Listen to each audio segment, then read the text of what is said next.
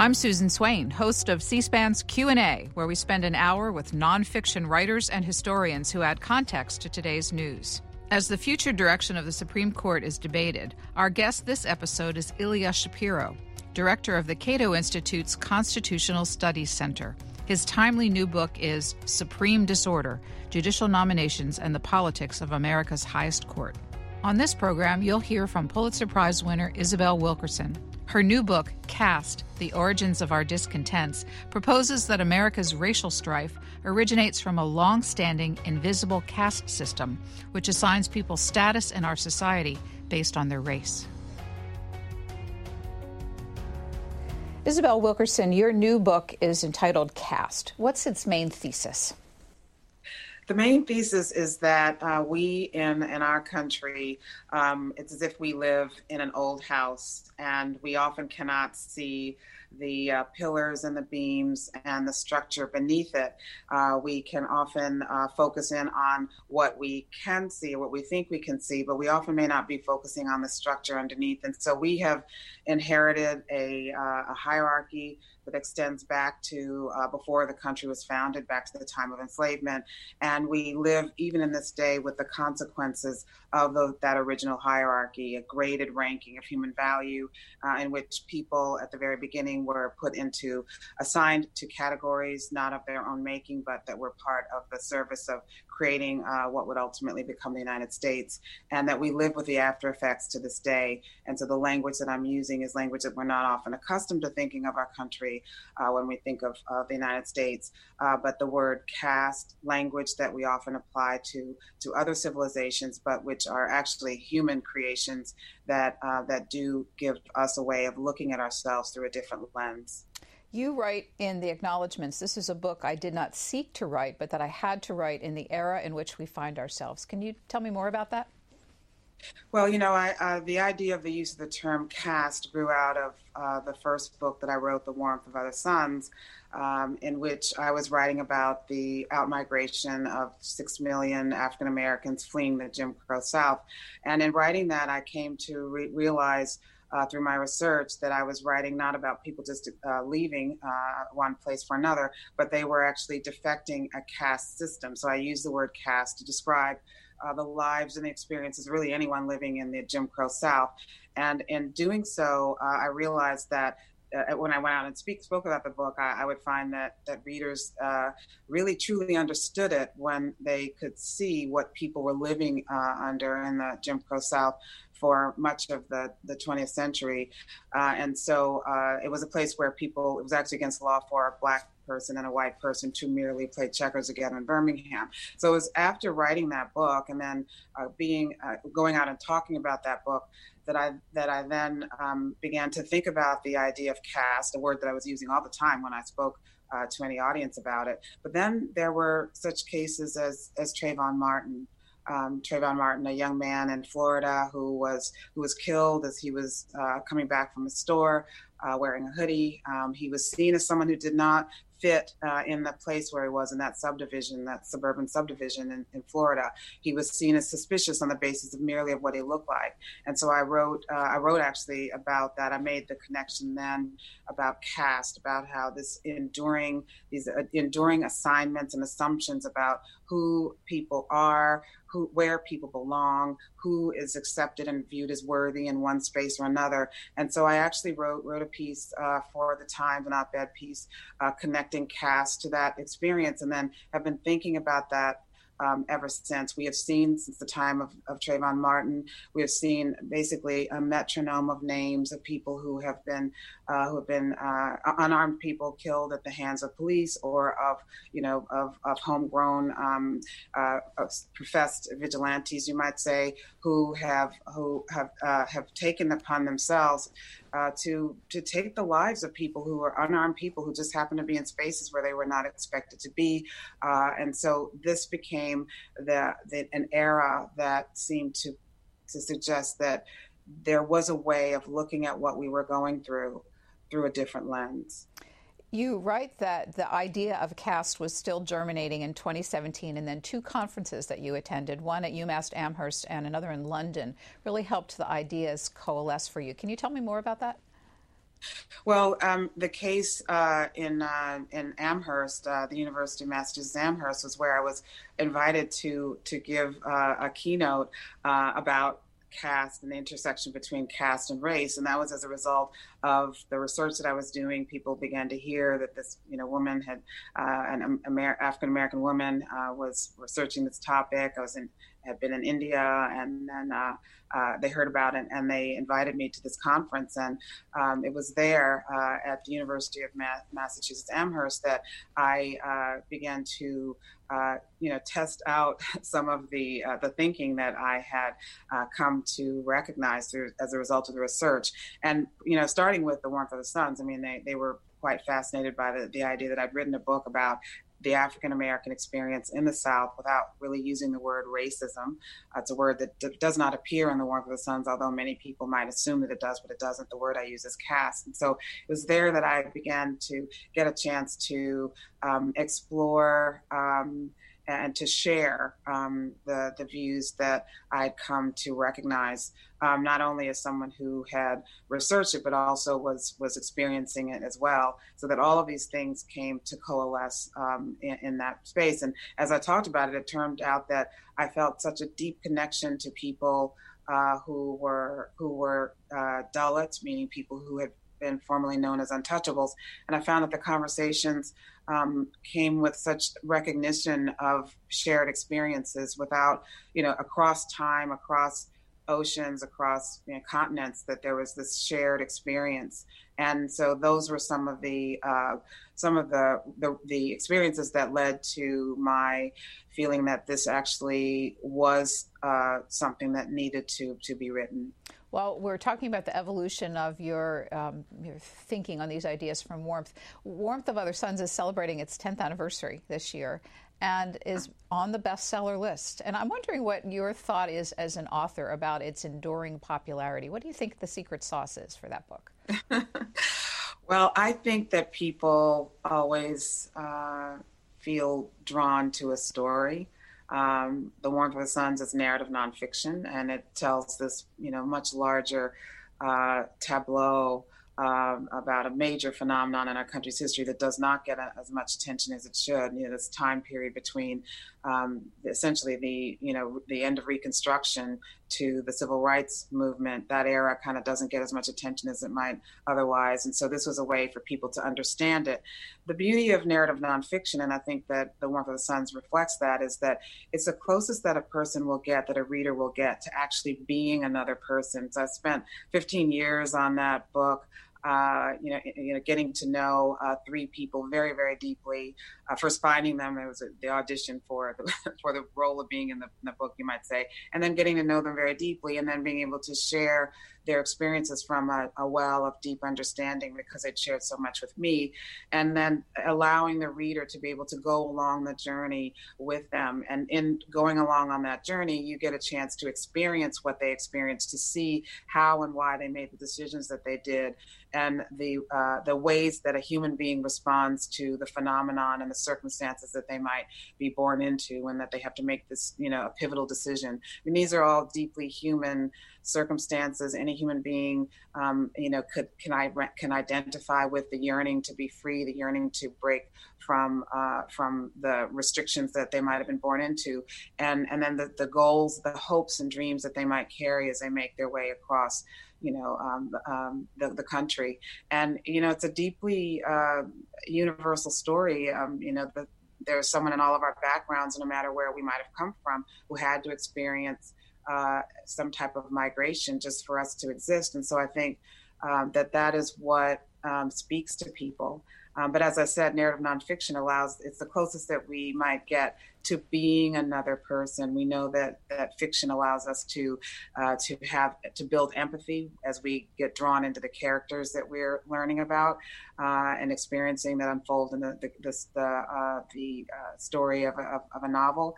But in narrative nonfiction, we seek to allow the reader to experience that that journey that comes from that we often associate with fiction, but it's true, it's real, these are factual, verifiable facts of real people who actually existed.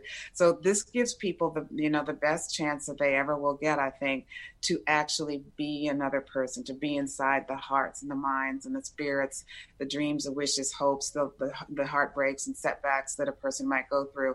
And so I think that's one of the reasons why people are drawn to it. I'll say one other thing, and that is that the experiences of people who were survivors of Jim Crow and were part of the Great Migration, and even those who stayed or whether they left, their experiences are become deeply familiar to those of us who may be observing what is going on now with when we see what's happened with George Floyd and many others. A lot of people look at the Warmth of the Suns as history until they turn on the news. So there's a combination of the story and the enduring truths that we can see unfolding before us, even in our current day.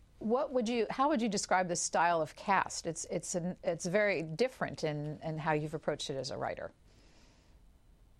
I ended up pulling together many pieces, having to explore and research into many disciplines, history, of course, but also philosophy, sociology, anthropology, all kinds of disciplines in order to better understand a phenomenon that is very, very old, an ancient phenomenon, but one that can surface in other cultures where we might not be looking for it or might not be expecting it to be.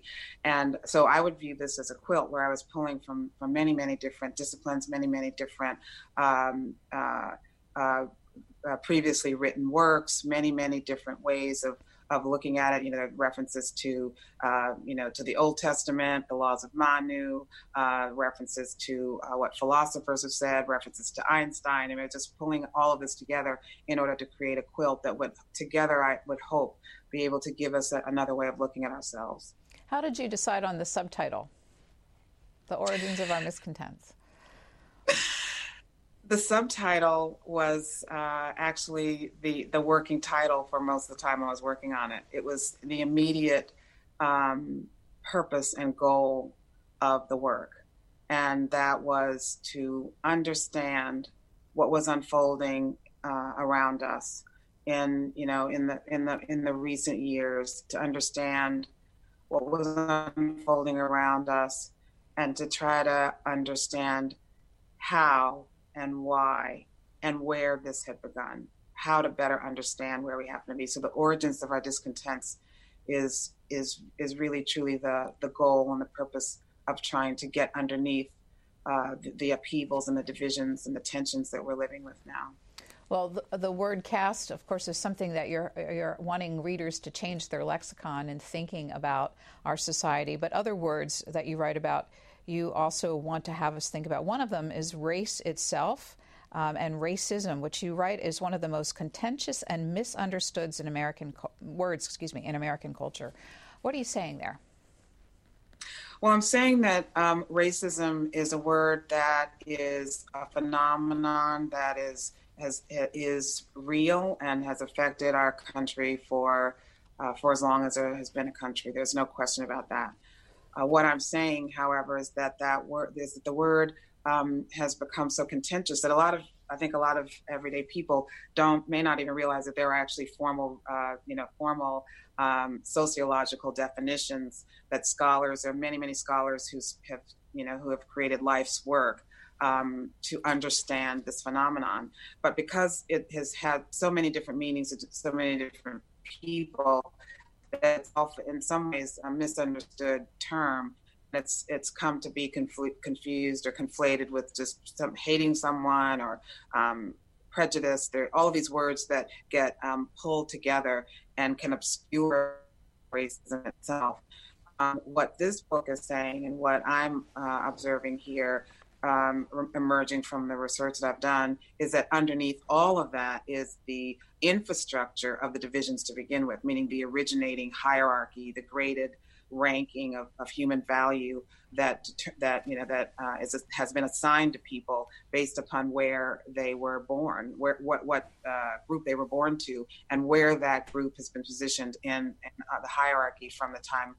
From even before the time that the country was founded, going back to colonial Virginia. And so because those hierarchies have been with us all of this time, what I am doing is shedding a light on, like holding up an x-ray of the country so that we can see what is underneath these divisions, what is underneath what we call racism, that there is this infrastructure of division that predates actually, race as a concept. Race as a concept is a fairly new one in human history, dating back only 400 or 500 years.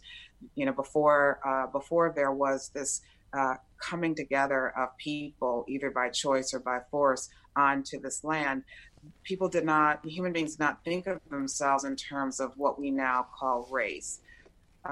They were Irish, or they were Polish, or they were Lithuanian, or they were from the area now known as Senegal, or from Gambia, wherever they might have been, but they were not identified primarily on the basis of what they look like. If you were in Europe, hundreds and hundreds of years ago, 600 or 700 years ago, you would not have needed to identify yourself on the basis of your skin color. You were surrounded by people who look like you. That would not have been the identifying characteristic. It's only when people are brought together, either again by choice or by will, and are in what we now know as the country, the United States, the New World. Do these external characteristics that would have been neutral or had very little meaning before, then have meaning, or accorded meaning, you might say, here, once people came together. So this was a creation. We often hear that race is called a social construct, and this is a way of understanding how it became a social construct, how this was in some ways an arbitrary characteristic to use to rank people in a hierarchy that was requiring that there be people to do the work to build what was then a colony and into a country, and there needed to be the colonists felt that there needed to be people to do that. Of course, the great tragedy is that the people who were here, the indigenous people whose land this was, were driven off the land, and their numbers decimated.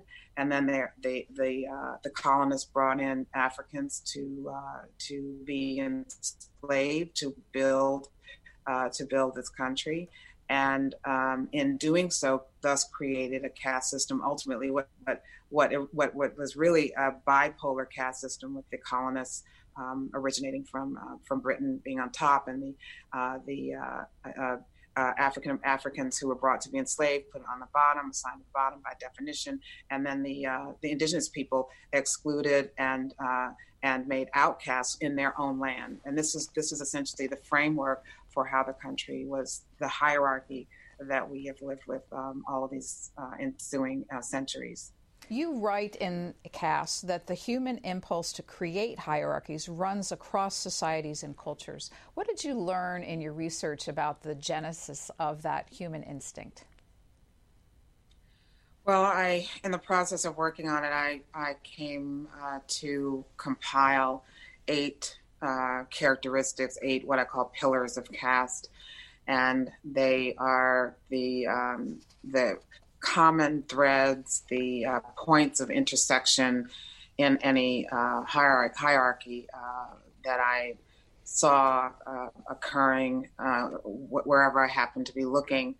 And I would say that, one of the originating characteristics, which is pillar number 1, would be the role of religion, finding, or the laws of nature, the ways that a culture must find or chooses to find justification, often justification from the laws of nature, or from some received wisdom from on high, to justify the degradation or the positioning, putting people beneath your group. there's this desire to find justification for it because these things actually are arbitrary. I mean, one of the goals of this is to remind ourselves of how arbitrary and artificial these divisions actually are. But to overcome those, the recognition, the natural recognition that one would have that these are arbitrary and artificial, a culture needs to have some justification. And so that was one of the things that I found and made reference to that as the first pillar, because that is the essential framework for convincing entire groups of people that they are above others and that others are beneath them, and then from that flows all of the other characteristics and mechanisms that are then used to keep other groups in a particular position, so that the group that deems itself above can maintain the resources and the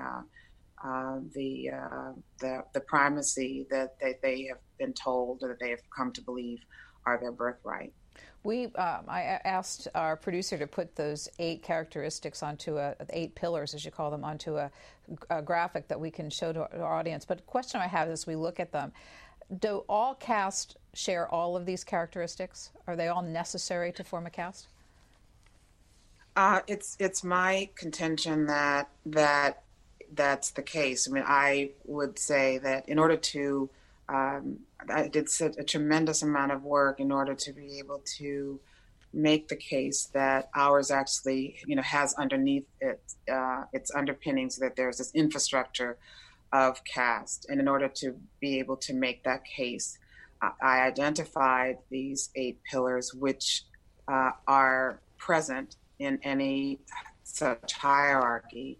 They are present, and I would say that sadly, they are present because some of them are very, very difficult to accept in many ways. In order to understand how castes function, your book research took you 2 places, India and Germany. Castes exist in other societies. How did you decide to zero in and focus on those 2 places?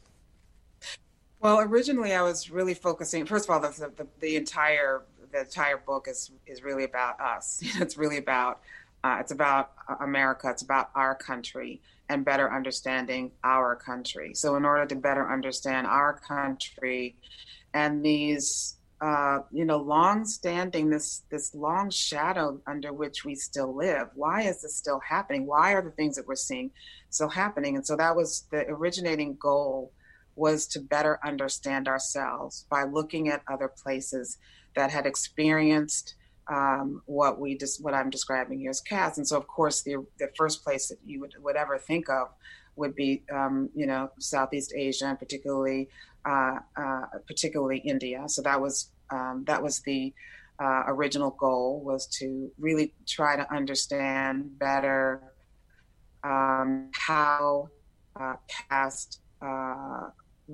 originated there, and to understand the framework for the caste system there historically.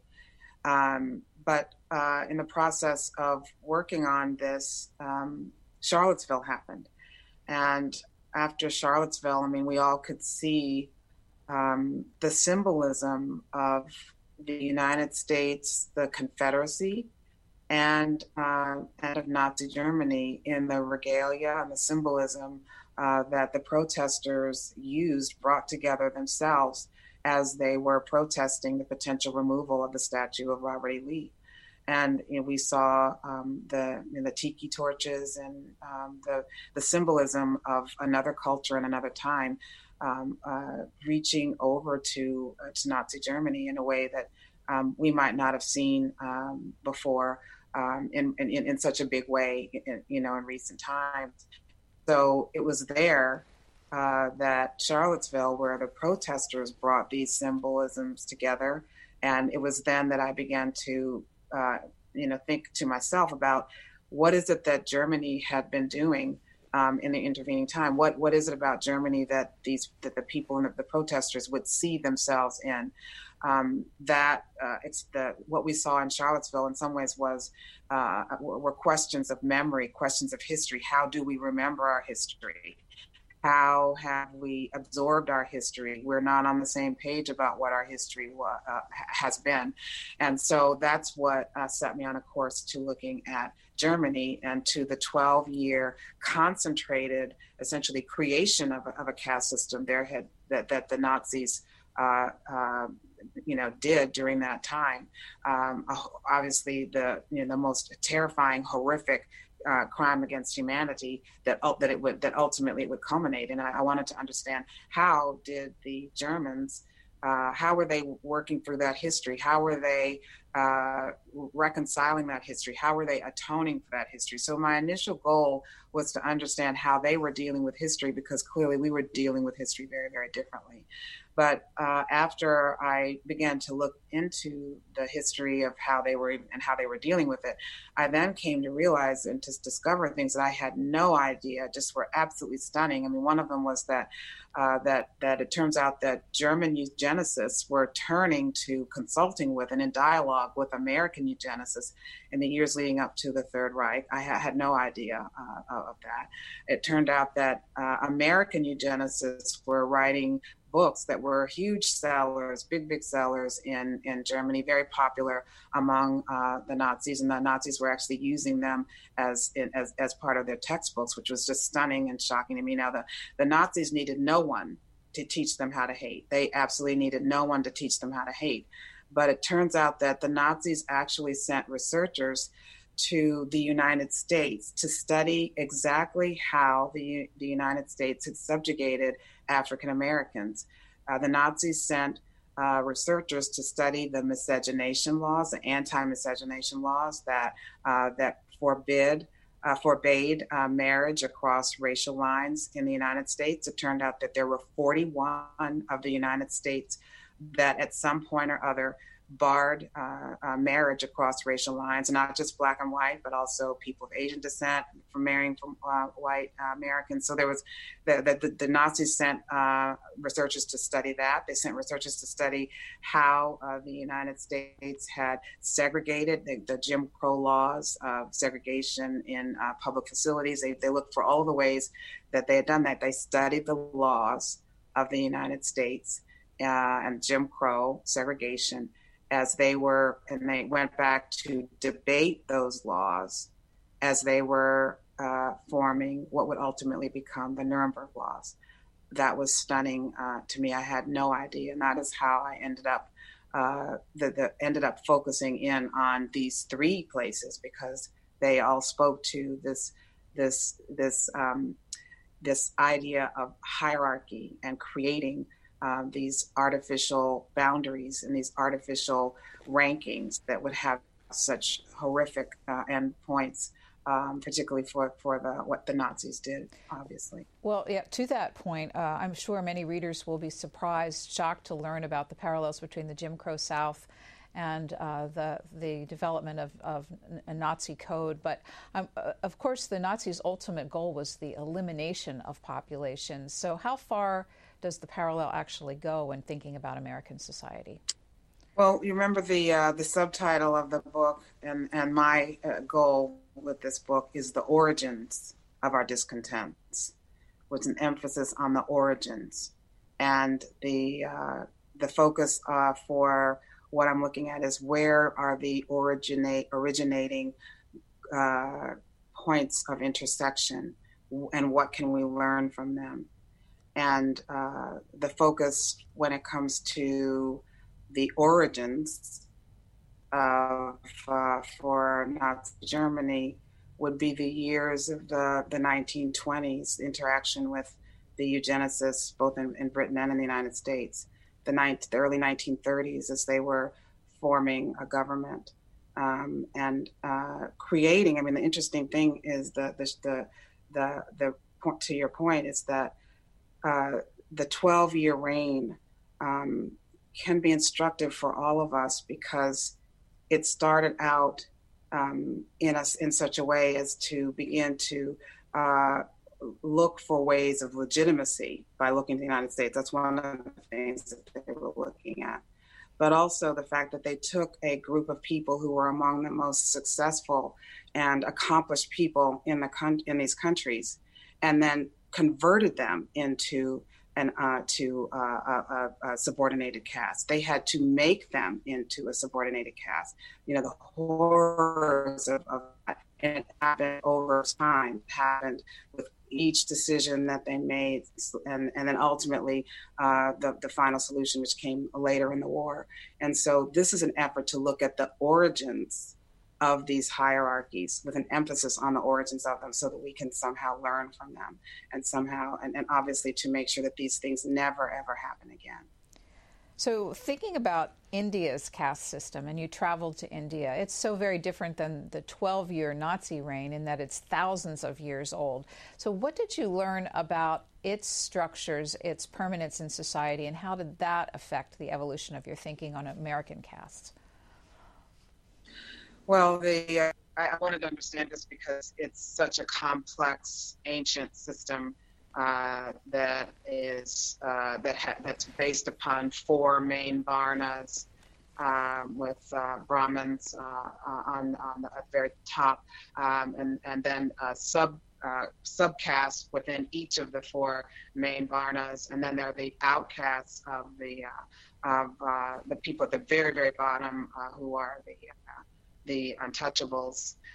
Then there are also an additional group that are essentially exiled in a different kind of way, similar to the way that indigenous people in our country are the Adivasi. So there's a very, very complex system for which there are not in any way exact analogs, because it is so very complex and it is so ancient. So this is not in any way to suggest that they are the same in any way, but there are points of intersection and things that we can learn as a result of the ways that caste system, which has been in place for so very long, ended up putting its bottom around the people who are on the very bottom, using some of the mechanisms that it's shocking to me that all three of these systems ended up using, independent of one another, across time, across space, across oceans and continents, that would end up using some of the similar mechanisms. And that was one of the things that that actually reinforced this idea that caste as a phenomenon is something that can be applied if one just understands what caste is to begin with, and the ways that it manifests along these different characteristics I've described. So one of them would be the idea of purity and pollution. Each one of these cultures made purity of the dominant caste one of the prime signatures of their hierarchy, meaning that to protect the purity of the dominant caste became a main focus. To protect the dominant caste from what would be known as the presumed pollution by proximity with, interaction with those who were deemed beneath them, assigned to the bottom.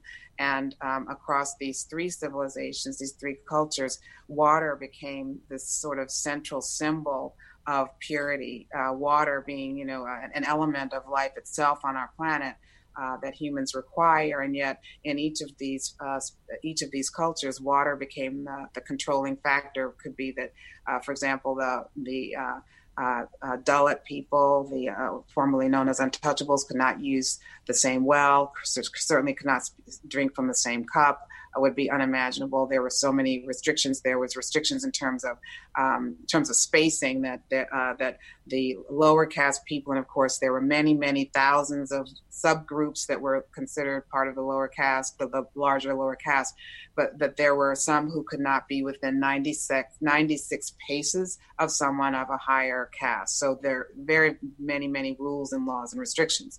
But when it comes to water, the Nazis as well restricted Jewish citizens from access to waters and pools that might have been, near their own homes, so that water became a central feature of manifestation or symbol of purity for the Nazis as well. One of the many things, of course, we know that many horrific things that the Nazis did, but they took the time even to make a distinction there. And then in our country, which is again the focus of this book, water became a central dividing line where many beaches were not, African Americans were not permitted to go to many beaches. African Americans were not permitted into the pools that were controlled by or intended for people who, in what I would call the dominant caste. There are many examples of people who actually it could be a matter of life and death.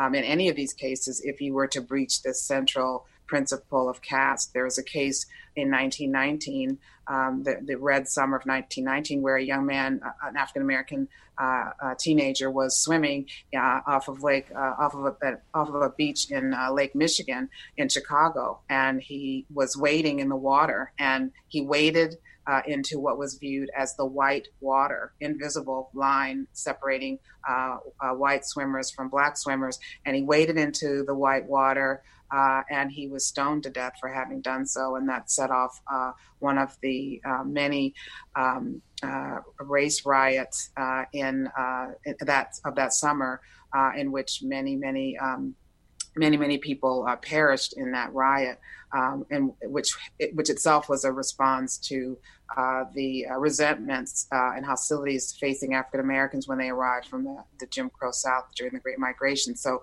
the idea of water is one of the intersecting the points of intersection that was characteristic of all of these different cultures, again, across time, across space, not even necessarily knowing, but just doing this because that became one of the principles that seemed to be so important for maintaining the primacy of one group over another. You tell us that Martin Luther King visited India during his quest for civil rights in the United States. We found an archival clip of him telling that story in 1965 to the Los Angeles World Affairs Council. It's audio, but let's listen, and then I'd like to have you tell us a little bit more. One afternoon, I went down to speak in the southern part of India in a school that was attended by and large by young boys and girls who were the children of former untouchables. And I remember that afternoon that the principal got up to introduce me. And as he came to the end of his introduction, he said, "I would like to present to you a fellow untouchable from the United States of America." And for the moment I was peeved, I was shocked that I would be introduced as an untouchable. But pretty soon my mind ran back across to America. I started thinking about the fact that my little children were still judged on the basis of the color of their skin rather than the content of their character. And I had to say to myself, I am an untouchable, and every Negro in the United States is an untouchable. And segregation is evil and sinful because it stigmatizes the segregated as an untouchable in a caste system. Isabel Wilkerson, what is it like listening to that 60 years later? Yeah, I mean, I studied and researched that experience that he describes for quite a bit in order to write this book, and to hear his words, to hear him saying that, it's just, stunning and for me to hear.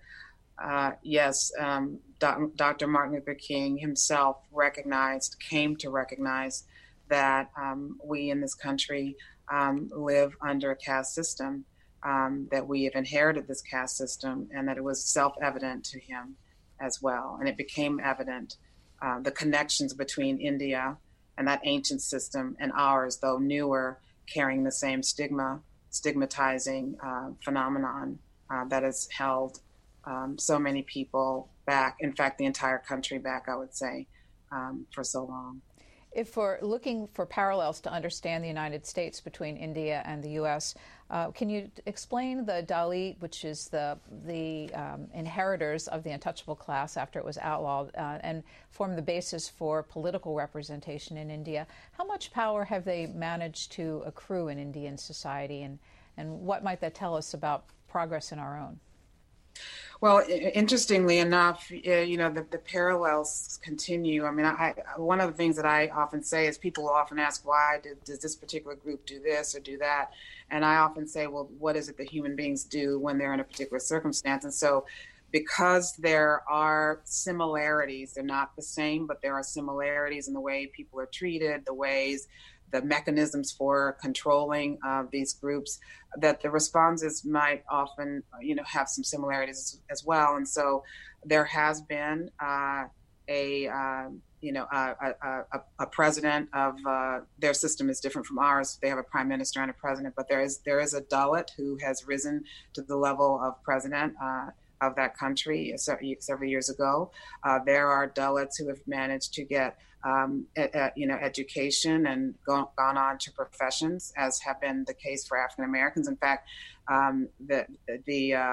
India abolished untouchability in the late 1940s, early 1950s, and so that they actually abolished untouchability and outlawed discrimination before the United States actually did in the 1960s.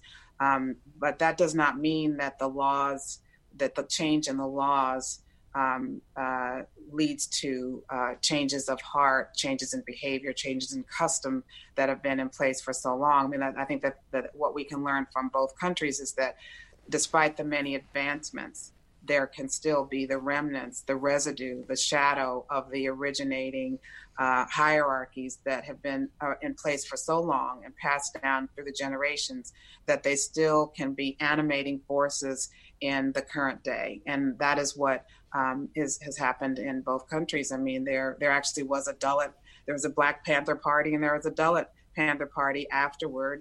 The Dalit people, many of them saw the connections and created a Dalit Panther Party.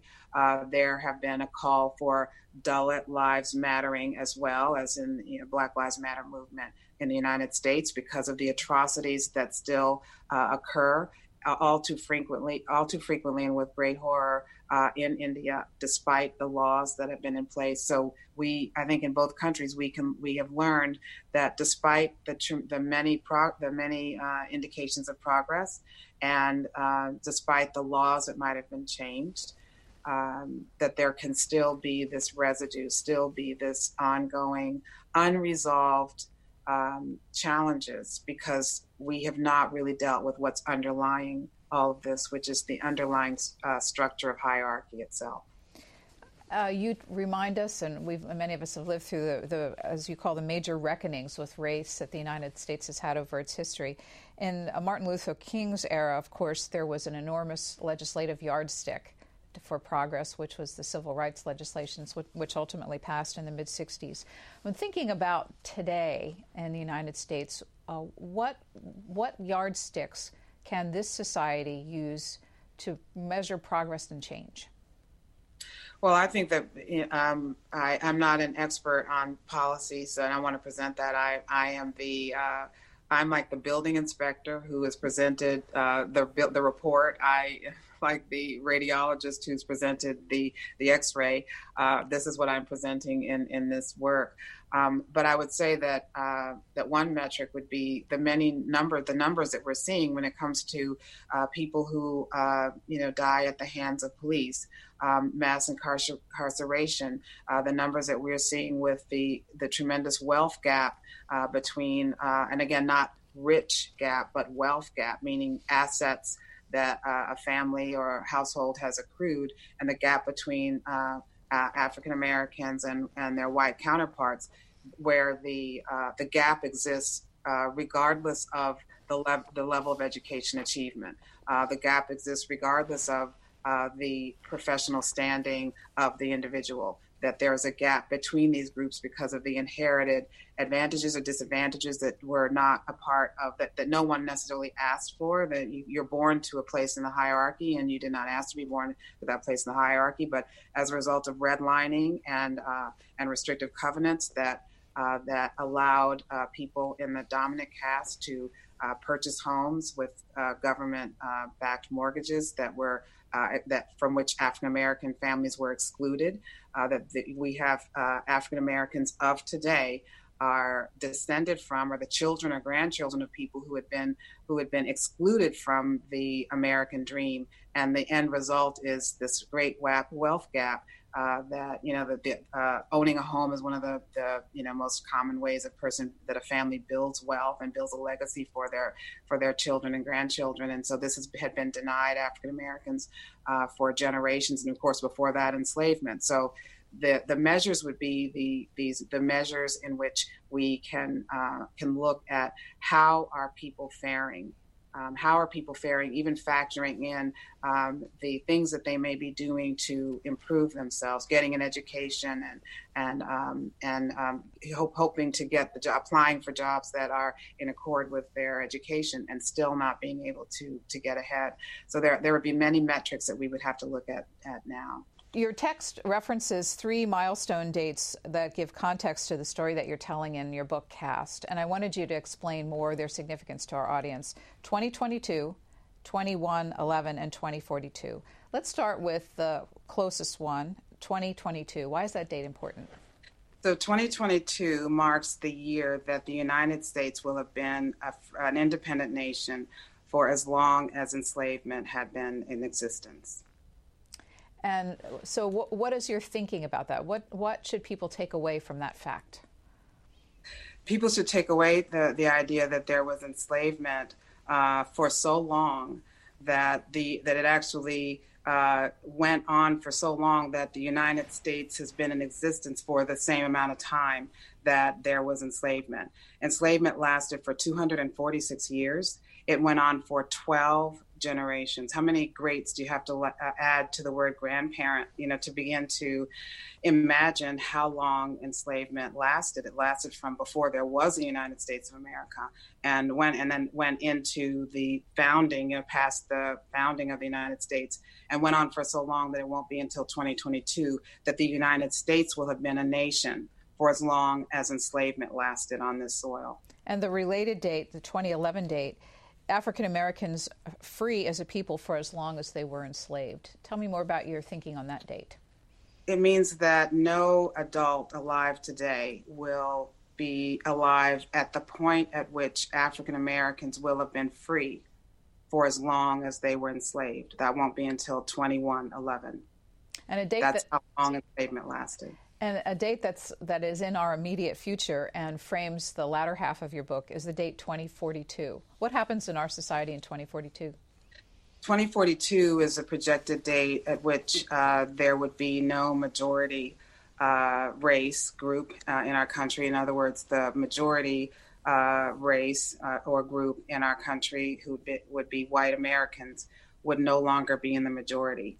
That's a moment, a change in the demographics that no one alive would even begin to know what that truly means, because it's never been a case in our country. In other words, this is a historic demographic change in our country, and it has ramifications for everyone because no one has experienced anything different than what we're all accustomed to. It means that we have to reckon with who we are as a country. We need to recognize our connection to people who are descended from outside of Europe. It means that we have to reach across these artificial boundaries and to be able to find and to see the things that we have in common. Being American is the thing that we would say we have in common. What does that mean to be American when the majority is not what it has been up until this point? It's a moment of opportunity if we are willing to see it as that. In the epilogue to Warmth, you quoted President Barack Obama's first inaugural address and called his election a change in the caste script. What were the consequences on America's approach to race in our society of his 8-year presidency? And I might add a more recent event, the selection of Kamala Harris to the Democratic ticket. Well, these are tremendous, historic events that historians will be studying for generations to come. This was the first time that someone who was not from the historic dominant group was elected to the White House, elected to the presidency. There had been, if you think about just the symbolism of that, there had been enslaved people who built the White House. There had been African Americans who worked, as butlers and servants in the White House. But to have someone come in this way is just historic, obviously. This was a change for the originating hierarchy of our country, what I call a caste system. And when there are changes in a caste system, there are effects that occur throughout that system. I mean, I think I describe I have many metaphors in the book, and one of them is the idea of the many ways that the word caste is used in our language. And one of the ways that it's used without the E is a cast in a play. And so on that stage, when you have a cast in a play, you have everyone in their assigned positions, as stage right, stage left, foreground, background, and everyone has the script of their lines to speak, the roles that they play, and everyone is accustomed to that as long as everyone stays in their assigned role. But if there's a change in that script, if there's something that happens that is not expected, then everyone has to figure out, what does that mean for them? They have to look back at the script and say, now what is it that we do? And that's what happens when you think about the cast. Something where there are roles and expectations and assumptions that are assigned or accrue to one's role in a caste system, in a hierarchy. And so we have seen with his presidency, we all saw the pushback and the resistance and the restrictions that were placed that would in some ways not be unexpected when you look at it through the lens of caste. Let me move to outcomes in the few minutes that we have left. You write in the book, the goal of this work has not been to resolve all the problems, but to cast, there's the word again, a light onto its history, its consequences, and its presence in our everyday lives, and express hope for its resolution. But let me think about your metaphors. I thought about them a lot as I was reading them. Either the bones of the body or the infrastructure of a house. Both of those things are fairly impossible to change. So ultimately, are these metaphors pessimistic, that a caste structure can't be changed? I would not have written it if I thought that it could not be changed, that we could not find ways to push past these artificial boundaries. I mean, that's really why I wrote it. I have yet another metaphor having to do with when you go to the doctor.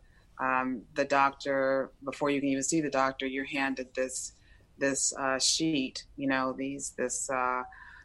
these forms that you're to fill out. And the doctor wants to know, before he or she will even see you, the doctor wants to know your history. They want to know not just your history, but your parents' history and your grandparents' history. And that is because before the doctor will even see you, he or she needs to know your history in order to better diagnose your situation, in order to help you with that situation, in order to resolve whatever your problem may be.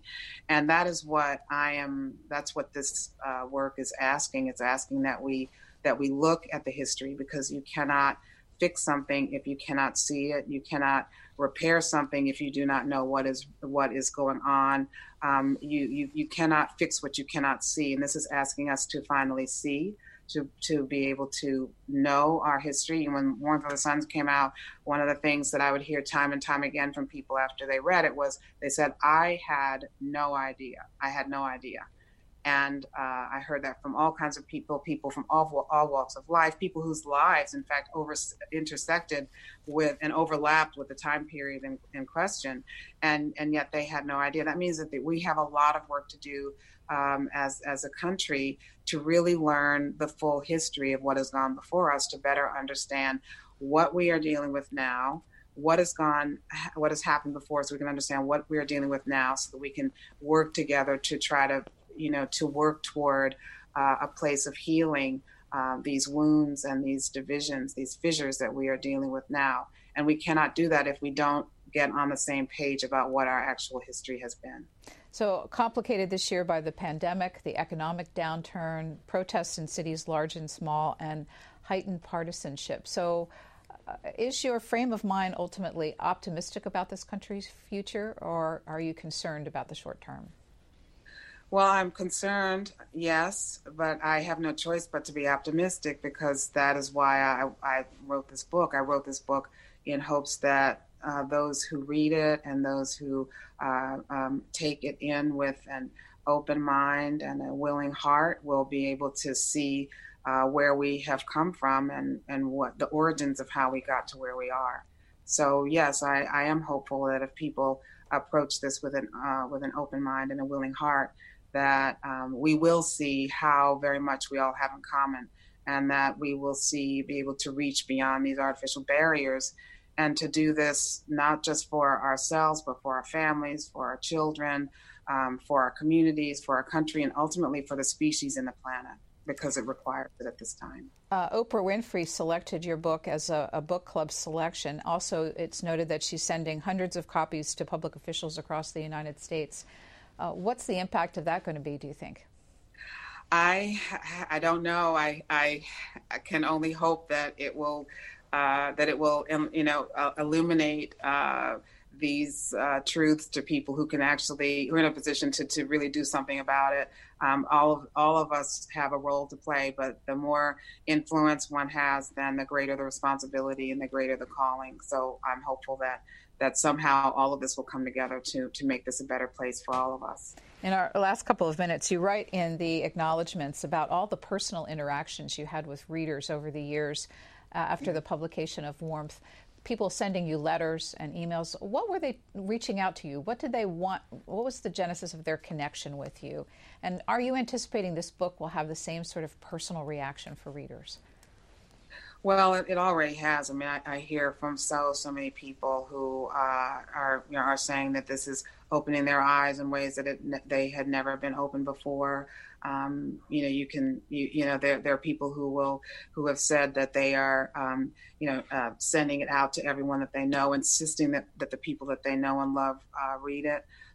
That was a similar response to the Warmth of the Suns. Warmth of the Suns was very personal, particularly to anyone who had been a descendant of the Great Migration, of course, but also people who were descendants of immigration from other parts of the world. It has a special place in the hearts of many people because it was a chance to tell their story, to hear their story told in a way that it hadn't been before.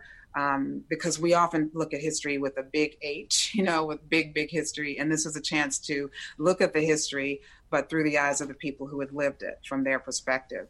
And, one of the thing you asked, what are people saying to me? One of the things that is so deeply touching to me that I hear more often than you would imagine is that people will tell me with tears of gratitude that this book, The Warmth of the Suns, was the last book that their mother or their father or their grandmother had read before they passed away. And these are often children or descendants of the Great Migration. And the reason they say that is because the people who endured this and survived Jim Crow often did not tell their children what they had endured. They did not burden their children with what they had experienced. They had experienced these traumas, kind of post-traumatic stress. They didn't speak about it. And so this book for many people ended up being the last book that they read before they passed away. And that allowed them to come to a place of healing, a place of validation for all that they'd gone through. And it's a profound honor to be told this by the children of people who, spent their last days and hours with their loved one with this book, and feeling a sense of gratitude for it. And that's one of the highest honors anyone could ever receive. Isabel Wilkerson joining us by Zoom, which has lots of pluses in the age of COVID, but also we've had a few bandwidth issues along the way. I apologize to our viewers for those, but really appreciate the hour that we spent with you. Thank you for your time. Thanks for listening to C-SPAN's Q&A. Subscribe wherever you get your podcasts, and you'll never miss an episode. And while you're there, please take a minute to rate and review us. You can also send us an email at podcasts@c-span.org with your questions, comments, or ideas. Your feedback is welcome.